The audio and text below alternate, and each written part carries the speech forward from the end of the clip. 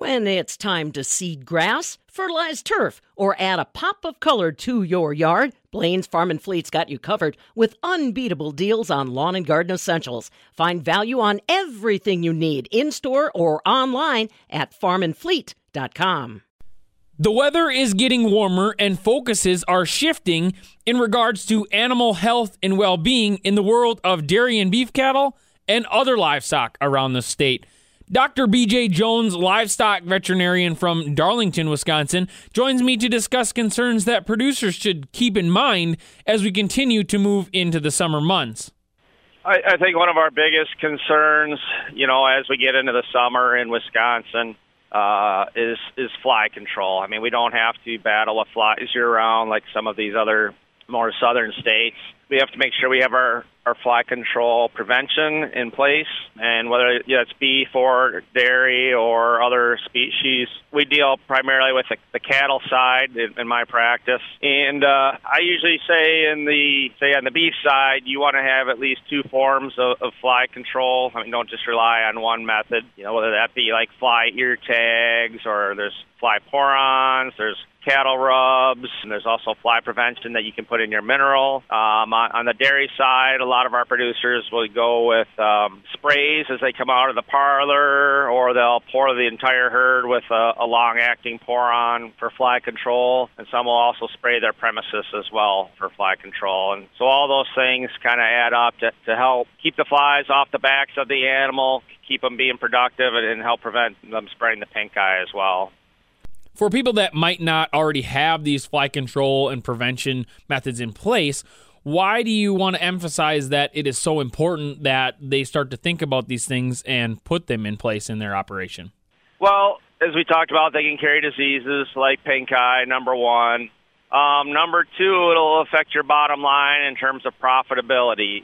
If the cows are agitated, like in our dairy barns, we'll see in the summer that they'll want to stand in groups and huddle when the flies are bad. And when they're standing, they're not making as efficient at making milk. We know cows need to lay down to increase the amount of blood flow going to the udder, which will increase your milk production. And I think on the beef side as well, that the calves probably won't wean off as much. They're spending more energy, swishing their tail, looking at places to avoid flies, being on their feet more often. So I think just from a productivity and efficiency point of view is another reason that you should be concerned about that. Now, you mentioned that these flies or other pests can carry things such as pink eye or other diseases. So other than just getting rid of the flies and prevent them from even being around the animals, how can we go ahead and prevent these diseases, prevent pink eye, and if we have a problem with it, maybe even get it under control and get rid of it? Well, in terms of we see the most problems with the pink eye probably with our calves. They have less resistance to the pink eye organisms. Pink eye is kind of a multifactorial disease. It's caused by stresses on the eye, physical stresses like wind, sun in the summer, dust, anything that can irritate the eyes like that. And then number two, then the flies come in carrying the bacteria. The most common one is called Moraxella bovis, which is in a lot of our commercial pink eye vaccines. And actually, we're seeing now a new bacteria causing problems called Moraxella bovaculi. And there is some vaccines on the market as well that help prevent pink eye. The problem with some of the vaccines is there's several strains of these bacteria that can cause the disease. And if your strain isn't in the vaccine, it may or may not help. We've actually gone to, in our practice, you can get some custom vaccines made for some of these newer strains of bacteria that cause the pink eye, and trying to get a vaccine that's more targeted for your area. But the vaccines are important in helping build the resistance to the organism and help prevent them from getting the disease. So with the warmer weather coming on, other than just pests showing up, a big concern for beef and dairy producers, and I guess other livestock producers in general, is also heat stress. So what kind of things can we do for these animals to alleviate that heat stress and prevent it from causing any problems? Right. So like in our dairy barns, the free stalls, a lot of our barns will have fans installed over the free stalls. Some of the newer barns are going to positive pressure type ventilation systems. tunnel ventilations or cross vents.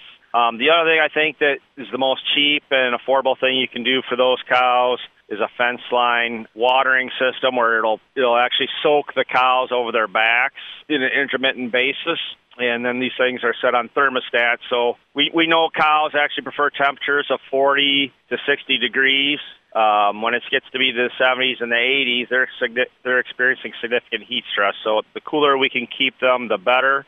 We've also had some guys starting to put some of these systems even in, not only in our lactating barns, but in our dry cow barns as well, trying to keep those cows cool year-round. On the beef side, actually having cows have access to good, plenty clean water at all times. But the other things that we've been seeing, there's some new minerals on the market that have some products in them. They're supposed to help the cows with heat stress. One we use actually on our own cows at home is called VitaFirm Heat, and it causes vasodilation of their blood vessels, which helps them get rid of excess heat and helps their internal body temperature stay a little bit cooler. The other thing you can do for those cows is if they have shaded areas under trees or shade cloths, it would help as well. So one thing to keep in mind, I guess, when we talk about heat stress is this cutting into people's bottom lines and really affecting the animals overall. Things like weight gain and staying bred, those kind of things, I guess, are affected when animals are under this stress. Can you touch on that a little bit and give us some more information on that side of things?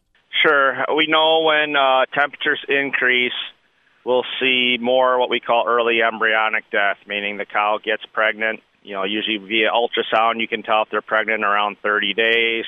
But then the embryo might has its heart's beating and looks good at 30 days, but you may go back at a second check at 60 days or 90 days of gestation and find that the embryo has died in utero, in the uterus of the cow, because of the high internal body temperatures that can cause some of that. And that will really affect, your bottom line. Losing pregnancies like that, those cows get later in their calving cycle and calve later in the year and may become potential cull cows for you. As it gets hotter, cows are going to do things like pant and breathe harder. They're using more energy to try and stay cool, and that's going to reduce your rate of gain as well as your feed efficiency as well. So considering all of these different factors and problems that could arise, how would you remind producers that the health and comfort and well-being of these livestock should be a main focus as we continue through the year? Well, I think all those things we talked about can pay good dividends for you. Just focus on keeping the cows clean, cool, and comfortable with decreased amount of flies, and that should help you have hopefully a stress-free summer. That was Dr. B.J. Jones, livestock veterinarian from Darlington, with some reminders of things livestock producers should focus on moving into warmer weather and some tips on how to keep your livestock healthy and comfortable through the summer months of Wisconsin.